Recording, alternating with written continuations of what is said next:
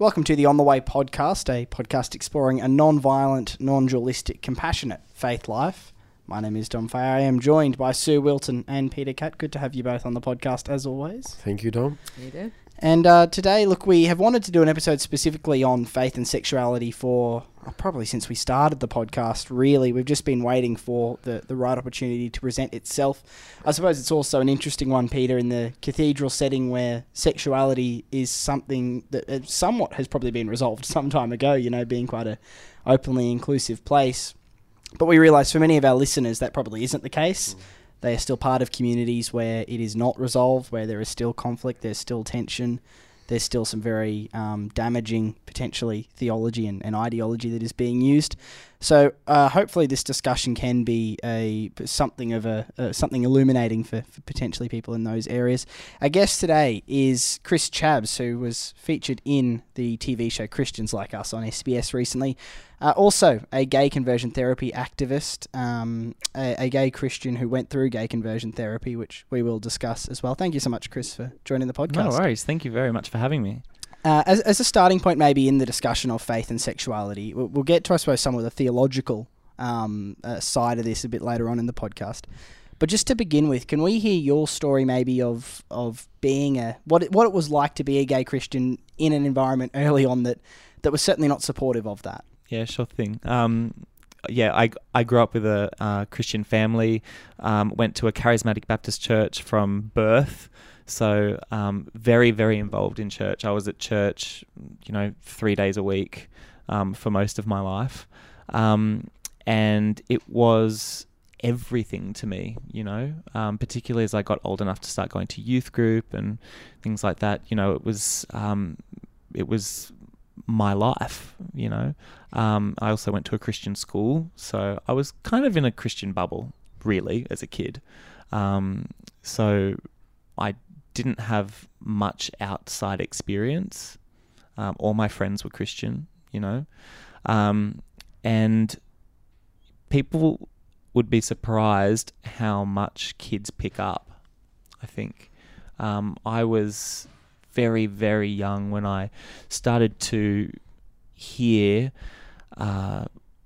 certain ideology about what it means to be gay and what that means in terms of our faith.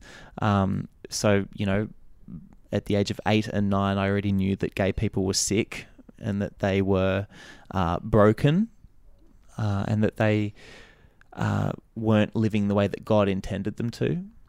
And I knew that I was gay from probably when I was about 10, Not that I probably thought of myself as a homosexual, but I knew that I was attracted to other males, and that I was very, I was feminine, compared with a lot of other kids. And so I did know in my heart that I was gay, but I didn't necessarily, verbalize that, of course. So it was pretty scary for me hearing stuff in church about, gay people being sick and broken and all of these kinds of things, because that became how I saw myself. I realized that, oh my goodness, I'm sick and I'm broken, and I mean, I remember hearing a conversation between my dad and another guy at church once. This other guy was saying that a gay man had walked in off the street and that they'd started to pray for him and that they cast 7 demons of homosexuality out of him, And I remember listening to that. I think I was about 10, and I was absolutely frightened to my core, because suddenly I thought, oh my God, maybe I'm demon possessed, And for a kid that loves Jesus, and I mean, for any kid anyway, but, that was the most terrifying thought, and it was real for me, it wasn't just some, I really thought that maybe I had a demon and that I was going to go to hell, and I remember being really terrified of that. So I kind of grew up hearing stuff about gay people that really affected the way that I saw myself. So by the time I was, a teenager, I was already well aware that being gay was not okay and that I was, in need of being fixed. And so when it came time for me to actually come out, I told my pastor that I was gay. How old were you at this stage? I was 16 when I actually got the guts up to say something about it. And he told me that there was a ministry called Living Waters that helps gay people to be healed. And I was raring to go because, all that groundwork had already been done. I already believed I needed a fix. So when someone offered it, I was ready and willing, Right, so at the age of 16, you entered gay conversion therapy, is that correct? I started Christian counselling at 16 towards heterosexuality, but I didn't go to Living Waters until I was 19, so I decided to wait till I finished school so that I could focus all of my energy on trying to fix what was wrong. Because it was a really... It was a big thing. It wasn't something that I could put on a back burner. I wanted my whole life to be about Jesus. I wanted to be in ministry. I wanted to be a missionary, from a very young age. And I felt like my life is not going to be able to start until I fix this problem. Because I can't be a gay missionary, I can't be, I can't have the life that God's intended for me until I fix this, and so I really needed to get it done. So at this stage, did anyone else in your inner circle, family, friends know about that you were seeking Christian counselling for this? Yeah. Or My knowledge? family did. Yeah. Yep. So when I came out to my pastor, he told me that I had to tell my parents, and so I did. And they were very loving. My parents, they struggled because, of course, they'd grown up with the ideology that being gay is broken as well, and so. I was very lucky in that I had parents that told me that they loved me and that they loved me regardless. But they certainly struggled, having a gay son. So yeah, they were supportive of me going through efforts to change. Yeah. So you have a few years of Christian counselling. Take us into, I guess, what that is. You said Christian counselling towards heterosexuality. What does that actually look like? What did they try to do? Basically it was talking about my relationships with, mainly with my dad, because, a common idea is that, if you've got a relationship with your father that's not, in harmony or that's not perfect, that maybe you're trying to fix that through, sex with other guys, or, you've developed an unhealthy attraction because you weren't able to get affirmation from your father or something like that. So a lot of it was based around that. And also, and other things as well, but, essentially it was about trying to find a cause for the homosexuality. That's what it boils down to. It was trying to assign blame for the sexual problem. Yeah. And did they find what they thought the cause was? Did they? Yeah. Well, look, I've heard a lot of weird things through my efforts. Some Christians think that it's a demonic cause. I went to exorcisms because I thought, well, maybe they're right, and so, anything from, it's demonic, we need to cast it out, to, it's relationship with your father. That's why I remember sitting in a Living Waters meeting where a man came and took the session that day, and he told us that if we weren't breastfed as children, that perhaps that could have caused some kind of spiritual blockage or, emotional need that was unmet, and that's why we were gay. And so then we had to... So all your parents are to I blame know, and you. I know, the and whole so, package. and so then we had to say a prayer of forgiveness for our mothers. Gosh. And I mean, I remember sitting there and praying that prayer, and I was like, well, because I was like, it sounds weird, and even then I was thinking, this sounds like rubbish, but I was like, you know what, I'm going to give it my all. And so I prayed that prayer with everything that I had, and I remember asking Mum later if she'd breastfed me, and of course I had been, but it's just, finding blame, and I mean, and you would have seen it if you've watched Boy Erased, the movie about gay conversion. He's made that the map of his family tree, trying to find, were there sins in our family tree? Was there a drunk? Was there a gambler? Was there this or that? And so parts of it were like that, where you're trying to find the sins of the forefather that might have passed down this curse. So the ideology, it's quite broad, but it's about trying to assign blame for your sexual deviancy, Yeah. And so all along at this stage, up until when you go to Living Waters, and even there, your intention, there was no part of you that was like, maybe I want to be gay and live gay. Your whole focus was absolutely not. Yeah. I remember when I was 16, I went through a phase, or 16 going on 17, I think, where I did want to have a boyfriend. So it lasted for about 6 months, and I remember the whole time I was thinking, I'm going to go to hell for this, and I remember, I was intensely afraid, but it was like I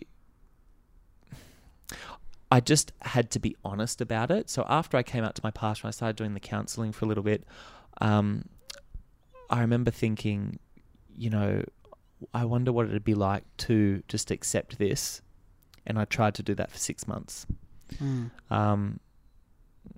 then after 6 months, I was at a Christian event, because of course I was still going to youth group and doing all those things, and felt convicted that I was doing the wrong thing and that God had a better plan for me, because of course, one of the other things that I was taught, and a lot of people are taught, is that if you're gay, you can't have meaningful relationships, and you can't have, like gay people don't have fulfilling relationships that over the long term. It's a lonely life, and so that was probably part of it too, But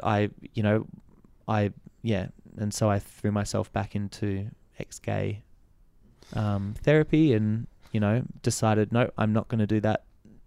I'm gonna be straight, and I'm gonna, So you get to out of school. You've done a few years of this Christian counselling. How were you feeling at the end of that? Were you feeling more confused, more angry? Did you feel like progress had been made? No. So as I went on, it was the desperation grew, because obviously nothing was changing, and I mean, I can't really explain the desperation, because it's, when your Christian life is so important to you and your relationship with Jesus is so important.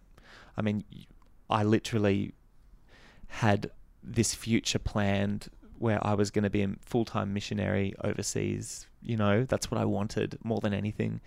And it was kind of being ruined by the fact that I had these unwanted feelings. The desperation was really real, particularly since none of my Christian friends seemed to have anything remotely similar. And not only that, but they didn't understand it. I was quite open that I was gay, so I never hid it.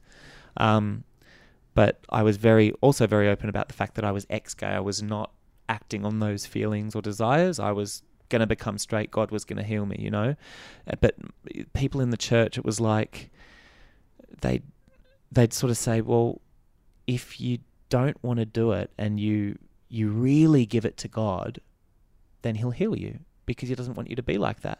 And it was like, or, have you really given it to God? Have you really have you turned away from that? Like in your heart, have you really given it up? And and that was being said to me right up until I left the ex-gay movement when I was 23. And I'd tried everything with my whole heart, and I actually remember I was, this was when I was still a Christian singer, and I was on tour in Melbourne, and my best friend, we were walking across a road in Melbourne, we'd just finished a show, and she said, out of the blue, she said, "Chris, how are you going with all the gay stuff?" And I said, "What do you mean?" And she said, "Well, I mean, you've been doing this for ages. You're like, are you still, like, you don't have the feelings anymore, right?" And I sort of looked at her and I was like, "What do you mean?" "Yes, I do. That's why I'm struggling, because I don't want these feelings." And she was like, "Oh, but Chris, if you really didn't want them, are you sure that you haven't just held on to it in your heart or something? Because God would heal you if you didn't want it." And it was like a slap in the face. Like, I can't tell you how hurt I was that this person who had seen me struggle, and all the stuff that I was going to, I mean, the lengths, like exorcisms, reading books. I was, I'd pray and cry to God, and I was, I would, I even went to, sermons about, like special nights, and, for her to turn around and say, if you really tried, or if you really didn't want it, then God would do it. It was like being punched in the gut, but 100 times worse, and that, as an ex-gay Christian at the time, like, that experience was over and over again. It started from when I was probably about 19 all the way through till I finished, where people in the church would kind of have this, like, they were dubious about whether I really wanted to change. And it didn't matter what lengths I went to, or how hard I tried.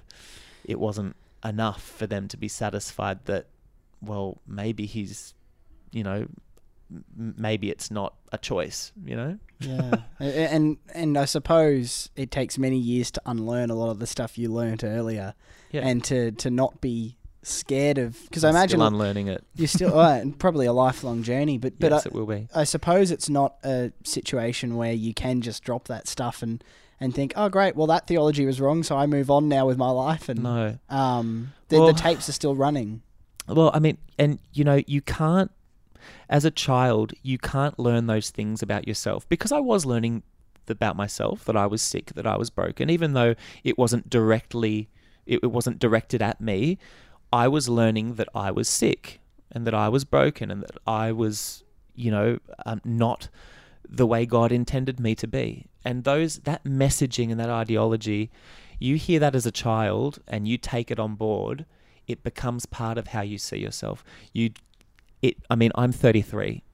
I've been out of the ex-gay movement for 10 years now, and I'm quite happy being a gay man. I'm quite happy being a gay Christian man, but it still affects me, and it's taken years of a lot of work and a lot of help to try and, I guess, change the way that I see myself, I wonder if you could sit down with 19-year-old Chris right now, and he's, just packing his bags, maybe to head off to Living Waters, which we'll chat about in a minute. But if you could sit down with him right now, what do you reckon you'd say, do?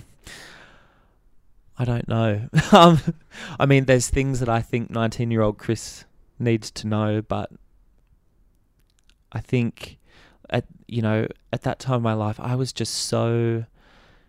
It was...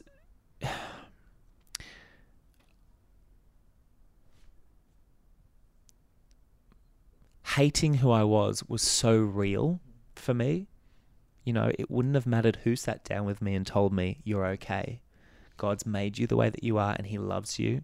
And he loves the way that you move. He loves the way that you talk. He loves you.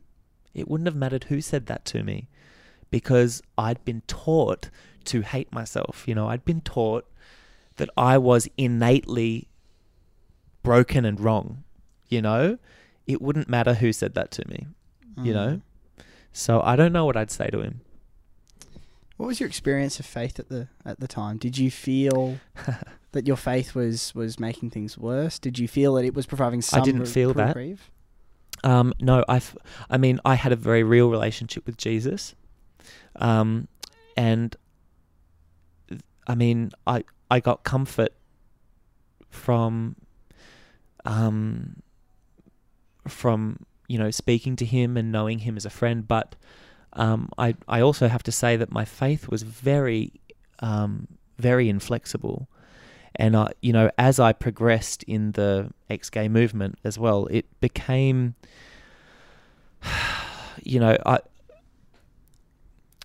it was like I was walking a tightrope, because I had to, that's how thin the road was, like if I put a step wrong, then maybe I wouldn't be a Christian anymore. That's what I felt like it was. I was very hard on myself, very strict. I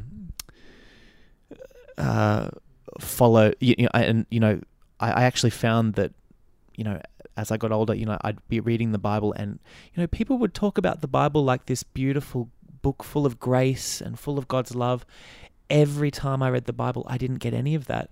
I'd read it and I'd be like, this is like, it's law. It's all, I feel condemned when I read the Bible, and that was how I experienced reading the Bible. I didn't used to feel that way, but like as I moved on in the ex-gay stuff, I really did.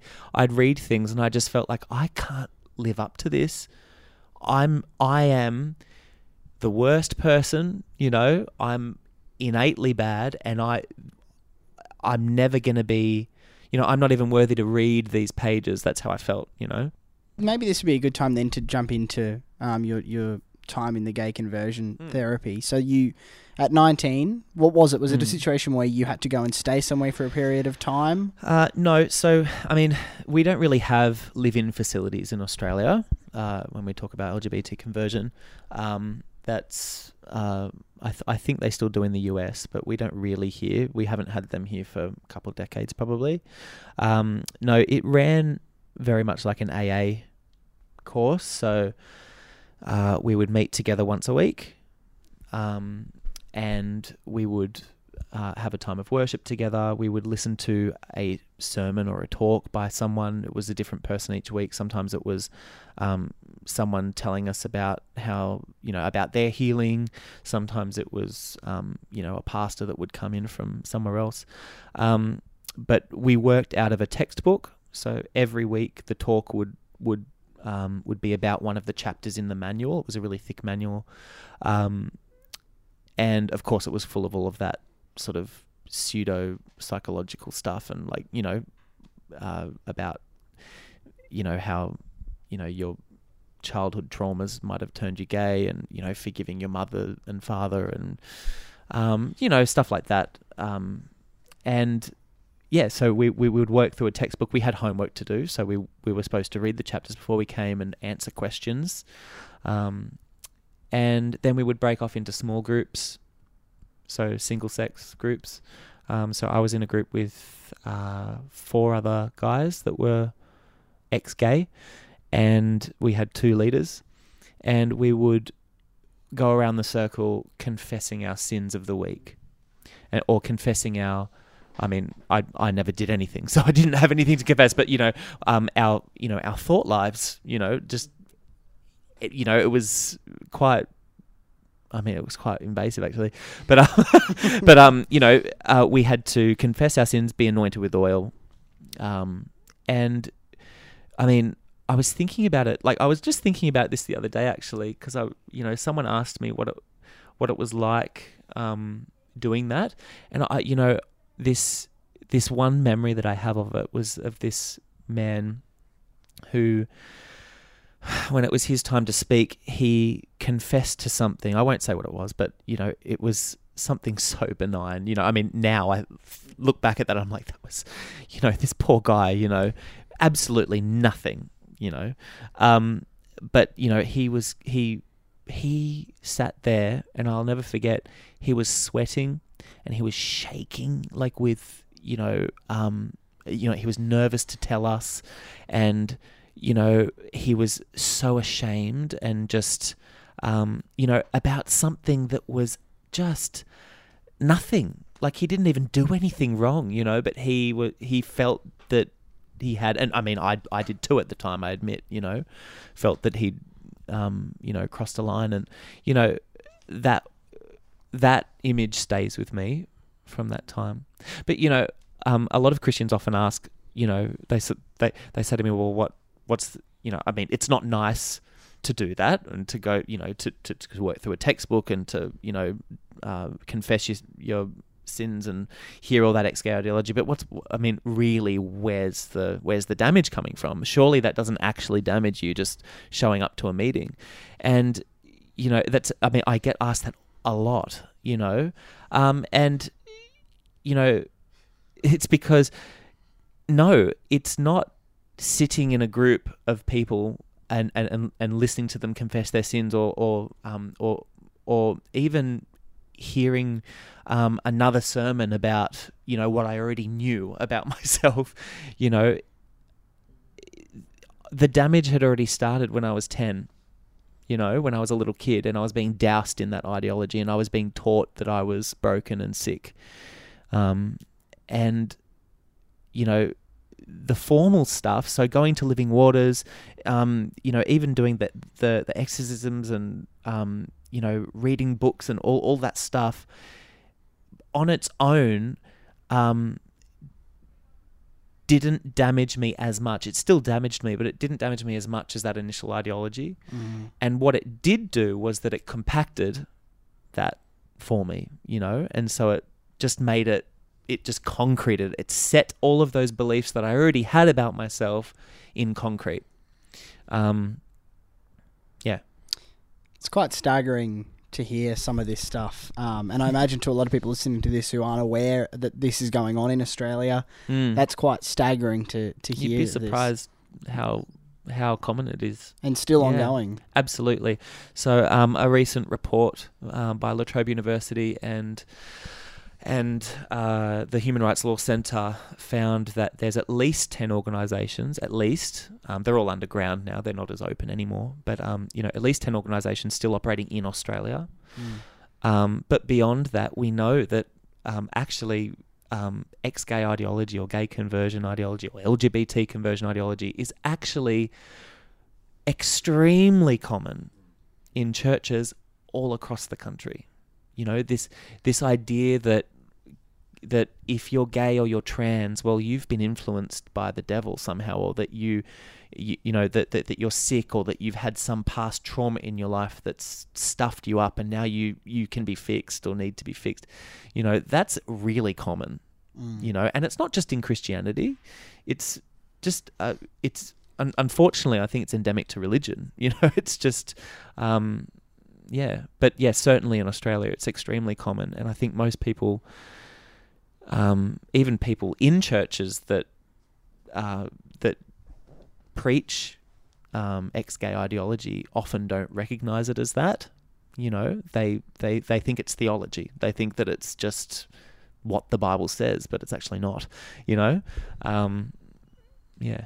And there's a lot of anecdotal evidence used to back it up. I remember being in a youth message some years ago in my younger years, where someone spoke to us about how they were healed of their gay feelings or these sort of things, and that's quite a common thing. In fact, I remember on the TV show you were on, Christians Like Us, some other people in the house of the Christians you were living in, as a defense against what you were saying, would say, no, but there's all these examples of Christians who say they've been healed. Yeah, and it's funny, you know, about those examples. I mean, look, let's just say I have had a lot of conversations with a lot of ex-gay people who have claimed to be healed. One of the things that really pushed me to leave the LGBT conversion movement was that I was in contact with a well-known American guy who is a famous ex-gay person who claims that he's healed, and I was conversing with him for months, and eventually I because I was so worried that this was going to be, I mean, it had been 7 years, right? And so I was worried that this was going to be 70 years of me trying to change this. And so I asked him, I said, how long did you do this before you actually became attracted to women and lost your attraction to men, And he said, well, that's complicated. I said, what do you mean? And he said, and basically, he's still attracted to men, he's still attracted to men. It's just, he's married and he identifies as ex-gay, and it was like he wasn't the only one that and I won't say who it was, obviously, but, he wasn't the only one that I spoke to, and sort of a similar thread. Not all of them were as open as that, but, and I just realized, it kind of shattered this idea in my head that there was all these people that had been healed, and I realized, oh my goodness, this has been a massive lie. That's how it felt at the time. It was a massive lie. Yeah. So I might throw to you, just hearing this, I guess, that this faith tradition that means so much to so many of us has been used as a justification for things like this. What's your emotional reaction to that? Do you feel angry? Do you feel... Oh, of course. I mean, not too much that this was news. It's been the horror of things I've witnessed for a long time, but I certainly, it's shocking to think that gay conversion therapy is still going on in an organised fashion to that degree. That's horrifying to me. Chris's story just sounds like so many other stories to me, is the thing.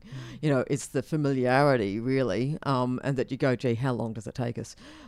Because in working with teenagers, particularly because I had the same ideology taught to me, gay people were in some way wrong, broken, and then when I started working in schools and with kids, and you'd have kids confide in you, and these are committed, they're the most committed Christian kids who are so earnest, and they'd confide the fact that they thought they were gay and they didn't know what to do, and they would do anything at all to not be gay. And you listen to them, and you cannot put together teaching like this and still say you worship a God of love, and you can see God's presence in these beautiful young people, and go, no, how can they still be going on with the idea that they are in any way wrong? And that even though I had that ideology in my head, that for me was the game changer. Listening to these kids and going, that has to, we can't keep going on like this as church. We are doing so much damage. That bad theology does so much damage to the most earnest of our people. Yeah. Well, especially when you look at the suicide rates, mental health rates for LGBT kids. Was that something you struggled with, mental health on that front? Yeah. I mean, particularly towards I struggled with depression right through it. But particularly towards the end of my time in the movement, I was really praying every day that God would kill me, because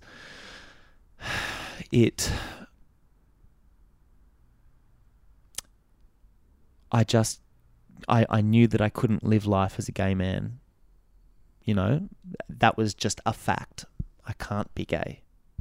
And it was becoming more and more clear that I was actually going to be, for the rest of my life, that I was actually probably not going to find healing.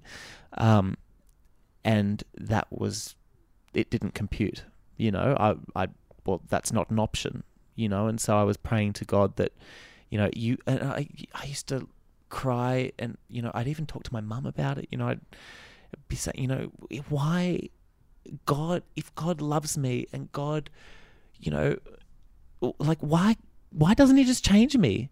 If he can, why doesn't he just do it? I've been trying, I've tried everything, my whole life had become this tangle of rules and, things that I'd set up for myself in order to try and starve out this problem.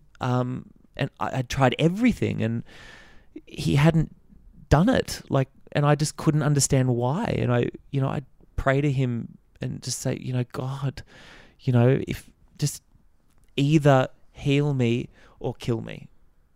I cannot do this, and he didn't kill me. He did heal me, but just not in the way that I wanted at the time. Yeah. So. It might be worthwhile to spend some time with the theology that underpins all of this, because this is the system that is producing stories like this again and again and again. Before we get into maybe a few of the specific verses that are so often used combatively against people who identify as gay, maybe we should start from a general position of the theology that underpins all of this, Peter. What do you think? Where do you think it comes from? What do you think the problem with it is? What's the source of it, as you see it? I think the source of this theology is that we as the church often find ourselves looking in the wrong direction.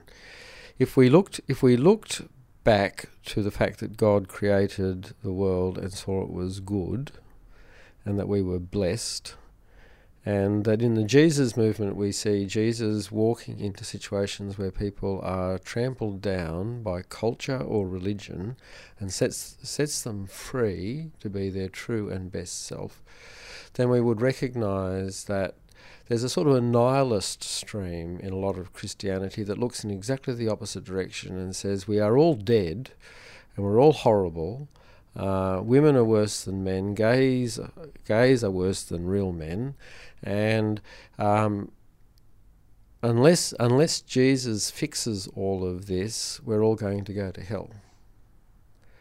But if we looked at from the point of view of being created and loved, and that love was actually the motivator, we would always be looking at a person and saying, say for Chris, here is a unique human being who is uniquely loved and uniquely called. What is Chris called to be? Rather than putting normative structures onto him or other people, developing hierarchies that where women are inferior to men, and I think we can shoot that back to the Nicene development of the Trinity, where suddenly the Trinity became hierarchical, whereas before that the images of the Trinity are more of three equals in a dance, and that we're being invited into the dance.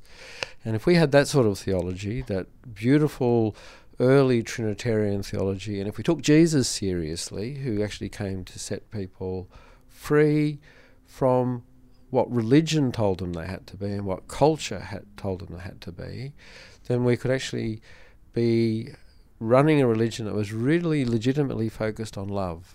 I think one of the things that gets us into so much trouble is that the understanding of love in much of the Christian tradition is perverted. That love is somehow conditional, that God is really angry. There's that whole stream of Christianity that runs through the atonement theory of substitutionary atonement, that God's actually angry with us, God wants to destroy us. Jesus has to pay the price because God is so cranky with us. And all of that is just, as I say, it's nihilist. It's actually death-dealing theology.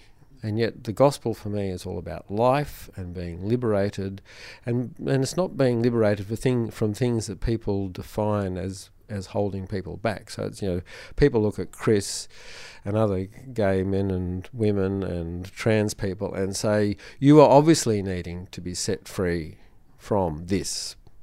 Whereas if you come at it from the other point of view, it's actually saying to Chris, what do you discern that you need to be set free from? And if he hasn't been enculturated in an environment that says that he's sick, he might have been able to say, what I really need to be liberated from is the idea that I'm not worthwhile. And I think that's what Chris actually means when he said he discovered healing, that he actually discovered that theology, and he actually discovered that that understanding of the Jesus who walks into the troubled spaces where the religious people have been trying to oppress and telling people that this is the way God wants it. And Jesus says, well, actually, how about I just cross that line and I stand on the other side and I say, look, the sun is still shining, even though I've actually broken that taboo, I've broken that rule. And you know why I've done it? I've done it because I love this woman who you want to destroy by stoning. I love this guy who you've thrown out because he's got a skin disease. I love these kids because they're children, and even though you actually think they're a waste of space. And I think part of it does come down to us making God in our own image, which means that we're making God in our image of hierarchical power, and dominance, and that sort of fear of retribution, because that's what we dish out to one another. And I do think this is that women have a bit of affinity here too, because this is about our ontological being that is being judged as distorted in some way. Because I actually think in a lot of these debates people talk about the two genders and they've got to have Adam, the old Adam and Eve, not Adam and Steve stuff.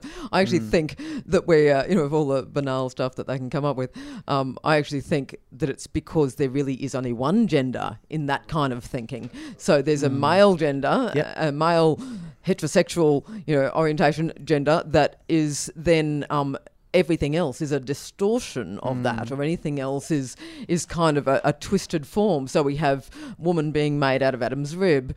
We have and anyone who is diverse in gender or sexuality is clearly another distortion. It's not. So we're not talking about two genders at all. We're talking about this fearful proclaiming of one, and that's because it's hierarchy of and when you get not a trinity that's a dance, but you have a hierarchical trinity. And so male, God is male and male is God, and everything else is some sort of twisted form. And I guess the where I connected it, and it's not as strong, I don't think, in terms of the damage. But I think I told this once before, but I don't think we've ever aired it, that one of the strongest moments in my history of the church of feeling ontologically wrong was when I was distributing communion, and I was handing out the breads, and because it wasn't in my own church, I was asked to stand down because someone objected to receiving communion from a woman. Wow. And the reason, and I don't think, anyone, the guys who asked me to the leaders in the church who asked me to step down, it was publicly, but the leaders who asked me to stand down and just get out of the sanctuary didn't realise. I had no idea of the import of what they were doing, because what it said to me very clearly is that by my femininity, by the very state of my being, I'm going to sully the body of Christ. I'm going to do some damage to it. I'm going to harm, because that person is not able to receive it in some way because a woman is handing it over. And that's about the only connection story I've got, really, because I think of, and it took me years, and I can sort of almost tell that story without it hurting so much now. But because it's about your very being, Well, on the particular matter of sexuality, there are a few verses which are often used as almost the cornerstones. I'm sure you've heard them before, Chris, being justified as, a lot. Yes, I've heard them a lot. As and I suppose this is what this is all based on, is or justified by. Just to touch on some of them briefly, because I know some might criticise this podcast of this is all nice, but it's going against Scripture. Sure. So to actually address the Scripture at hand here, a very common one from Leviticus. It's about man shall not lie with man as man does with woman. It's an abomination. Yes. What are your thoughts on that, Peter? First thing I want to say is, and I'm very happy to deal with that, because actually is a very easy scripture to deal with. I do want to say, before we sort of travel too far into scripture wars, is just to note that I think a lot of our poor theology comes from the fact that we don't use the Bible well, and we don't wrestle with the scriptures, and that we don't deal with the texts of terror and name them as such. And so there are some, and this Leviticus one isn't particularly a text of terror, because there is a reason behind it that makes sense culturally. But I think we all just need to, it's not just about dealing with scripture verses, it's actually in part how we deal with the scriptures as a whole. But to get to deal with the Leviticus one, my understanding is that that prescription comes from the fact that the Israelites were surrounded by a whole bunch of cult religions that actually practiced child sacrifice, and that part of the cult of child sacrifice, which was a fertility cult, was you sacrifice your children, which is where the idea of firstborn sacrifice that is echoed in the Jewish practice comes from and gets changed by the Jews. The part of that practice was to sacrifice your firstborn child by fire, and then visit the cultic temple and to have sacred sex with one of the male priests. And so the prescription against male-to-male sex was actually the Israelites trying to separate themselves completely from that cultic practice. The idea of same-sex attraction wasn't in their psychological understanding of human beings. So the Bible is not dealing, particularly the Old Testament, is not dealing with the things that we are dealing with. We understand ourselves completely differently. So they were looking at it from a corporate, because they didn't see themselves as individuals. They saw themselves as part of a group, and so it is a instruction to the group to have nothing to do with the cult that kills children. So it's got absolutely nothing to do with whether you're gay or not, and it's got nothing to do with same-sex attraction. It's purely to do with cultic behaviour, and Leviticus is a book about cultic behaviour. Well, it's funny, even just that one, if people were more informed about the cultural context, how much damage could have been averted? Indeed. Well, Sodom and Gomorrah is another one. Yep. You know, it's a failure of hospitality. You know, the way some people read Sodom and Gomorrah, you'd think that the whole town was gay because they want to have sex with this guy. Well, you know, it might be some people's idea of heaven, but you know. I was about to make a joke, but I thought, no, I won't. You're welcome to. But you know, the whole point of that story is that it's a failure of hospitality. Can you just unpack that a little bit more? Well, Lot is offering hospitality to two strangers, and the men of the town come and say, hand them over because we want to sodomize them. In other words, we want to belittle them, we want to treat them like women, and that's part of the theology that's in there as well, and we want to show them that they are not welcome in our town. And Lot says, how about I give you my daughters? I mean, the story is so horrendous. That's what I mean by texts of terror. See, it's not just a matter of saying, oh, Sodom and Gomorrah, therefore gays are horrible. I mean, this is a story of a failure of hospitality that has layers of terror in it. And again, has absolutely nothing to do with being gay. I was always astonished how Lot still came up looking morally good. Yes. I know, right? Bizarre. All right, well, let's jump to some of Paul's stuff on this as well, which is the other stuff that's brought up a lot. Firstly, in 1 Corinthians, the notion that homosexuals being on that list of people who will not inherit the kingdom of God is the translation that we often see. Who wants to jump in on that one? Look, I'm not a theologian, but the way I sort of think about it, and when I'm asked about it, this is how I usually answer it, is that when we read the Bible, it's so important that we read it in its historical and cultural context, which is something that a lot of Christians don't do, which is quite bizarre. If I read that verse from my, modern understanding of homosexuals, then I would, then I must be thinking that the writer of that verse was thinking about, homosexual men that are in relationships with each other. The context of my my sexuality. I'm in a monogamous relationship, a committed relationship. It's a loving relationship. That is not what the writer of that verse was talking about. That is not that. It is wrong to project my modern, understanding of homosexuality onto a verse that was written, thousands of years ago. a couple of thousand years ago. You know, it's like that. It doesn't make sense to do that. You know, if I did that with another verse, I'm sure a lot of Christians would be very upset with me for doing that. You know, but we do it with that. With that word, homosexuals. We do that. We project our modern understanding of sexuality onto a historical one that's not right. And I think it's our understanding of the last 100 years, really, of the word Absolutely. homosexual. You know, this is not even a long history of that. You know, there wasn't a word for homosexual, as I understand it, in Greek or Hebrew. And Paul, when he's writing, I think there's a whole mess of things culturally going on there, a whole mess of prostitution of other religions, of other, and to pull it out and to extrapolate that on to our very recent modern understanding of the word homosexual is a nonsense. Yeah. To apply it to gay couples today, it just doesn't make sense. And however, I just want to put in something that's not theological, but it's just, I'm angry about it. How we think that we would take it to say, you can be gay, but just don't practice, just don't act on it, just don't have any relationship, and say, what right do we have? I mean, finding a loving, monogamous, fulfilling relationship of companionship is hard enough as it is. Absolutely. Why would you say, I'm sorry, you're just not entitled to this basic human need of companionship.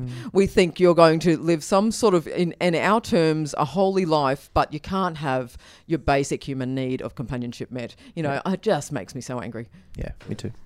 It is something we see a lot when, people maybe of the faith say that and then return home to their wife or husband and 3 kids in their suburban house. Absolutely. That's right. Well, that person's sent off to their 1-bedroom apartment alone because they're not entitled to that. They're not entitled to intimacy.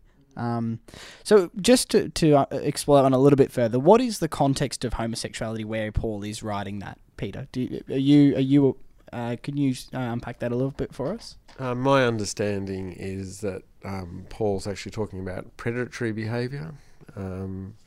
He was probably talking about orgies and the tendency for older men to predate on younger men. Like pedestry type stuff? Pederastry, yeah. Pederastry. Yeah, so that's right. And so, and he's fighting, he's trying to get some clear air for the Christian community in the Roman culture. And at that time, the Roman culture was not really a great culture. It was a culture of abuse, very violent culture, and so Paul is actually trying to carve out a different understanding of, and again, it's about community. See, our focus on the individual is a very recent focus. These people understood themselves corporately, which was why when the head of the household became a Christian, the whole household became Christians. Whole households were baptized on the say of the head of the household, and Christians understood themselves as being a member of a community over and against Roman community, and so much of what Paul, or the context in which he's writing, is about how do you understand yourself in a corporate sense against a culture that is, don't forget that the Roman culture was the culture that for entertainment ripped people apart, set people on fire, had slaves that could be exploited whimsically. So he's actually talking against a whole of a culture. And to pick out one behaviour as if it somehow is the stellar baddie is bizarre. I'm constantly fascinated that in areas of sex we're able to comb the scriptures, find a couple of verses that seem to back the theory that we've got, and particularly these ones from the New Testament that are so vague, and then the ones from the Old Testament which are about cultic behaviours and hospitality, and we drag those to the forefront and say, look, this is the issue of our time, like for the Anglican Church, it is the divisive issue of our time, and yet the scriptures are full of the idea that we should not own anything on our own, that we should all live in community, and when Jesus repeatedly says, sell everything that you've got and give it to the poor, we go, well, that was a nice idea, but it's not it's not binding. Whereas these vague verses, we're given, and Paul wrote at didn't write, he dictated at 1,000 miles an hour, expecting some poor scribe to keep up with him, and he's a whole jumble of imagery and passion, and to pull out one verse and say this proves that the issue of our time is gender issues and sexuality is just bizarre, given that the gospel is so much more, and Jesus was so much more interested in how people loved one another, about justice, about people actually being fed. I just think it's bizarre that sexuality and gender issues have become the real hang-up for the church. And Jesus said nothing at all on this issue, and yet he said an awful lot on things like oppressing the poor, on how we use the money we have, how we actually treat one another and treat others who are different from us. But he says an awful lot about that, and yet somehow we go away and get all hung up over who's sleeping with who. I think one of the most insulting things that often comes out is elements of the church that will say things along the lines of, no, I will still love gay people because I sin too, and they will. It's a very common one. I'm sure it's a trigger point for you, Chris. But I hear it all the time. Even now, I hear it all the time. Because I suppose what it does is it compares destructive behaviour to the most life-giving element, perhaps, of your life. Absolutely. And it's said with almost a condescension around it, a patronising tone around it. Yeah, it's still painful actually when I hear that. Yeah, it's just I'm like you're talking about my relationship, which is actually lovely, and you're equating it with their sinful behavior, or it's like, well, we're on a completely different page, mate, because it's not sin. To me, it's I don't believe that it's sin. So no, absolutely. Yeah. So I suppose then when you deal with these biblical texts, there is that acknowledgement that really it's not something like your relationship. The Bible doesn't really make any comment on it because culture at the time didn't really understand it at all. That's exactly right. So I suppose that's a very helpful lens to view all of that through. Something I do want to ask you about though, Peter, is the other argument, which is the biology argument. God made man and woman. That's what many people say. God made man and woman. That's we are is. obsessed with binaries, aren't we? As Christians. My goodness, it's just not what biology. That it is not what biology says. Biology. In terms of biology, we usually have a bell curve, and certainly in terms of biology, there are people who are not binary. But in terms of human self-understanding is basically narrative rather than biological. So we actually develop a sense of who we are through the way we tell our story. And so as a storytelling being, I can fully see how people can develop a sense of themselves that is not binary, that is complex, because we are complex, and things like sexual attraction don't have clear biological markers anyway. I mean, you can't actually identify the genes for sexual attraction. I mean, thank God, because otherwise there'd be people who'd be trying to fix it.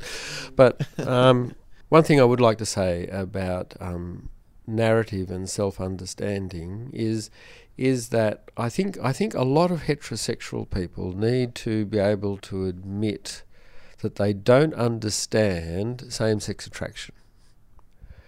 They also need to understand, I think, that they don't need to understand it, but they need to understand their own sense of attraction to the members of the opposite sex, and to understand same-sex attraction through that lens. I, as a heterosexual male, am drawn, for reasons I don't understand, to women. Right? It's not a rational thing. It's just who I am. And for me, that is part of who I am. It is so deeply part of me that I don't want to rationalise it, and I don't want to explore it in a self-help group of any kind. I just want to sit with the fact that it is what it is. And I think heterosexuals just need to accept, by listening to gay, lesbian, trans people tell their story, is that they too are just who they are, and that they too are attracted to the people that they are just because they are.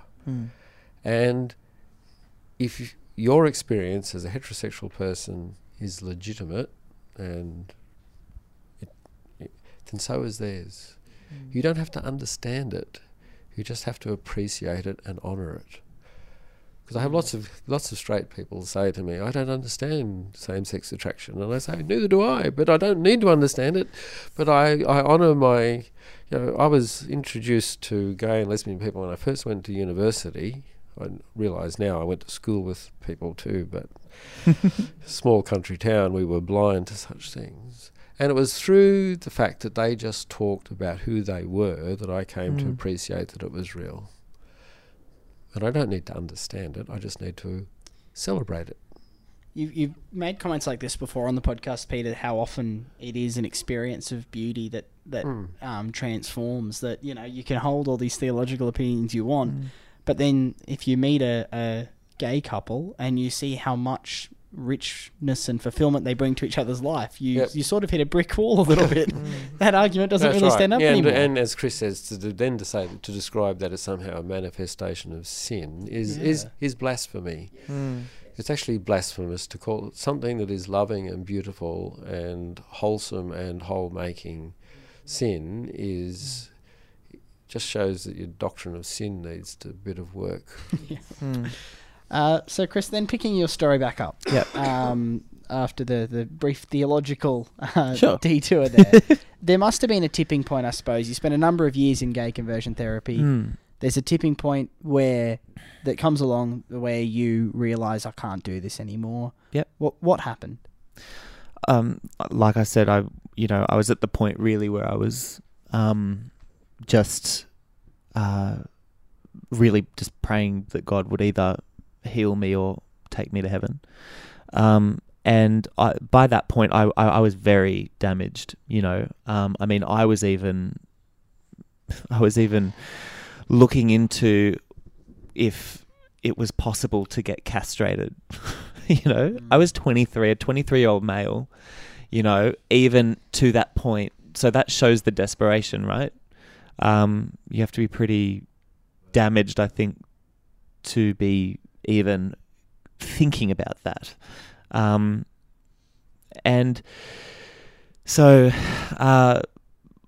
you can imagine that, I wasn't well. I was very depressed, deeply depressed. My mum, I spoke to her about it just a few months ago, and she said that I became a shell of who I was.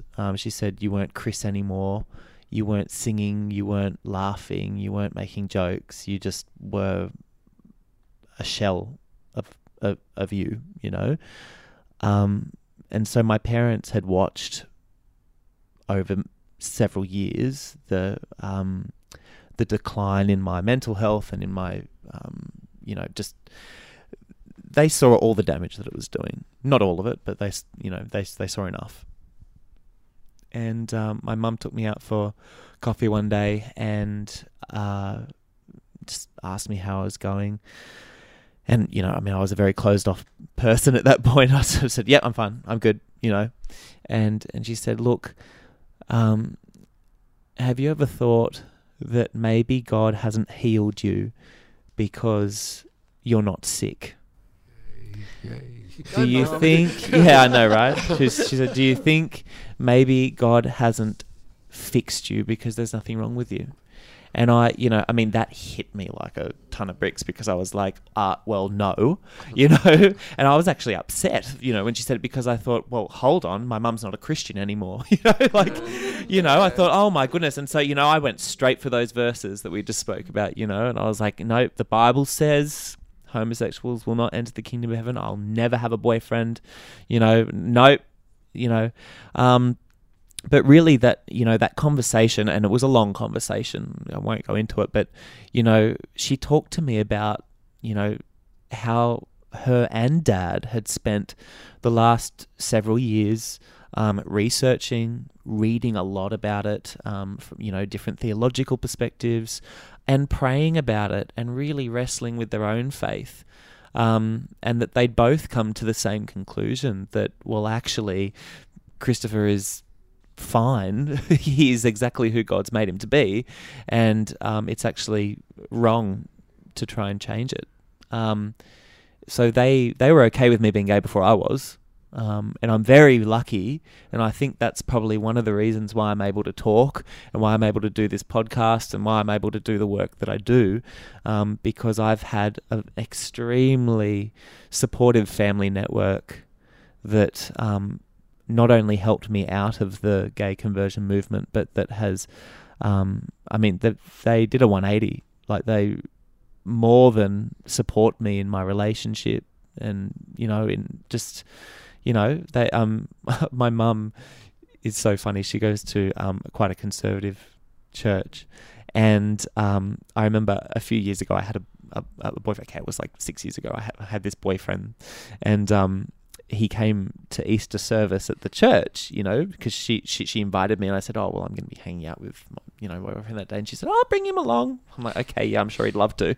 So anyway, he came, and I said to Mum before he went in, I said, look, you can introduce him as my friend if you want to. Like, I don't want you to feel uncomfortable. And she said, I absolutely will not. And then she made a point of, dragging us around and introducing her, her son and his boyfriend, and like, so, my parents are actually amazing. And so I'm very lucky, but, for me, it was a journey, after that initial conversation. It took several years, as you can imagine, I guess, to really be okay with, or to actually reconcile my faith and sexuality. But I remember that during that initial conversation, I didn't leave it thinking, oh, I'm gonna, yeah, you know what, Mum, you're right, I'm gonna just stop this.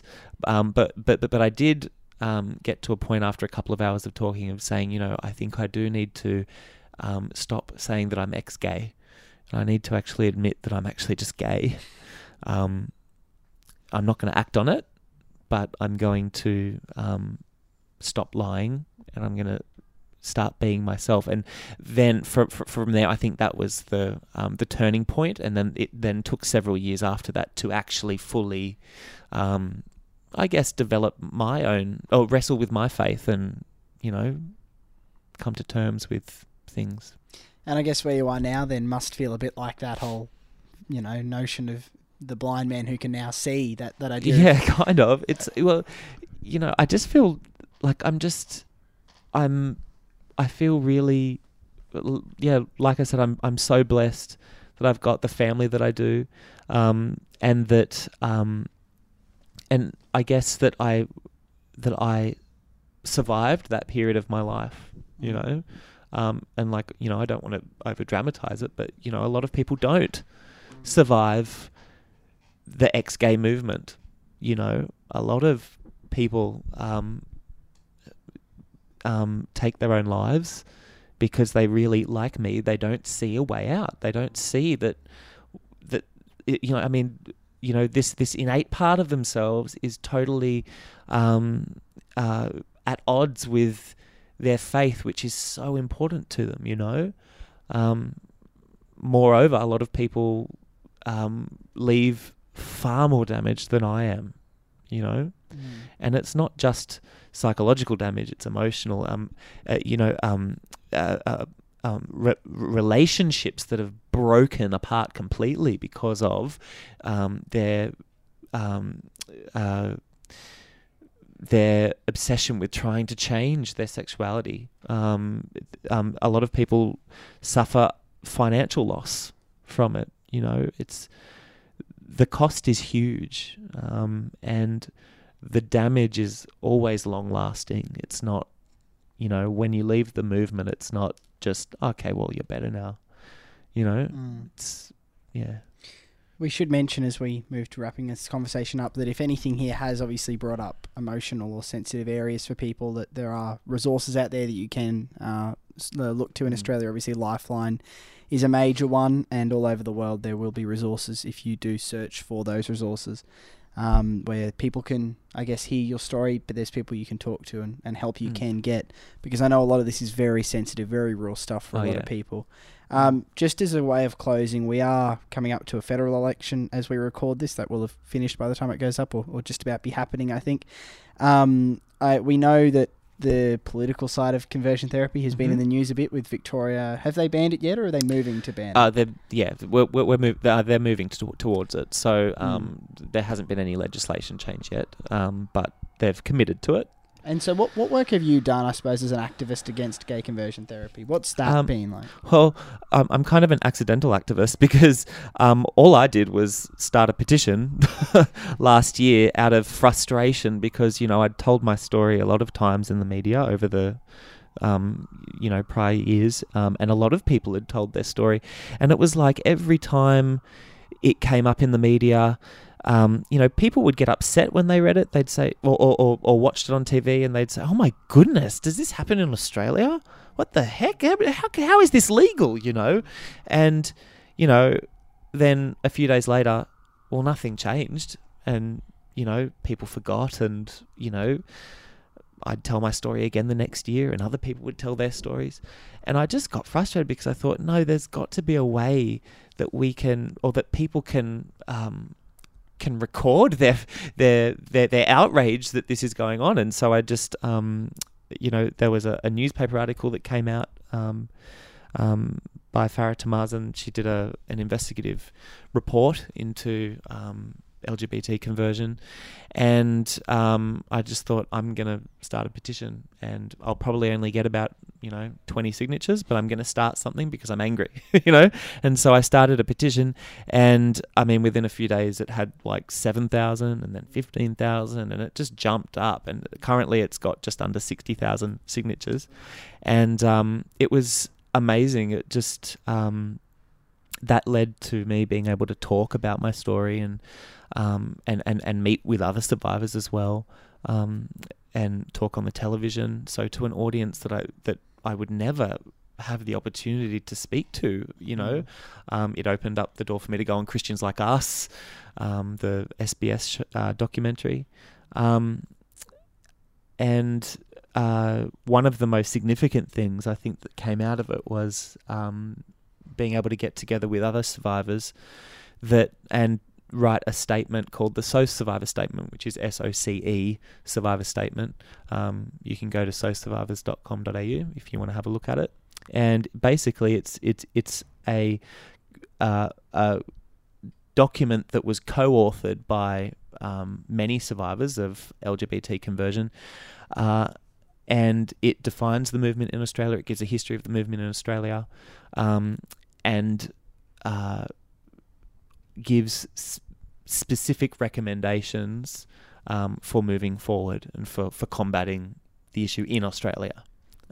So that was pretty significant. So I sent that document, which was endorsed and supported by Amnesty International and a whole lot of other organisations like ACON and Thorn Harbour Health and PFLAG and big list, and we sent that, as well as I think at that point it was about 45,000 signatures or something, to Prime Minister Scott Morrison and about 40 other ministers of Parliament, and so hopefully that document is now being looked at, and well, I mean, I know that it has been. It's certainly been been used in a lot of discussions and things with different, ministers around the country. So, there's a whole list of recommendations. You can go to sosurvivors.com.au to have a look at them and endorse them yourself. Brilliant. Well, thank you so much, Chris, for opening up, for sharing your story with us. Thank you so much. No, it's been a pleasure. Thank you. It's been a great conversation, and we'll be back with another episode of the On The Way podcast shortly.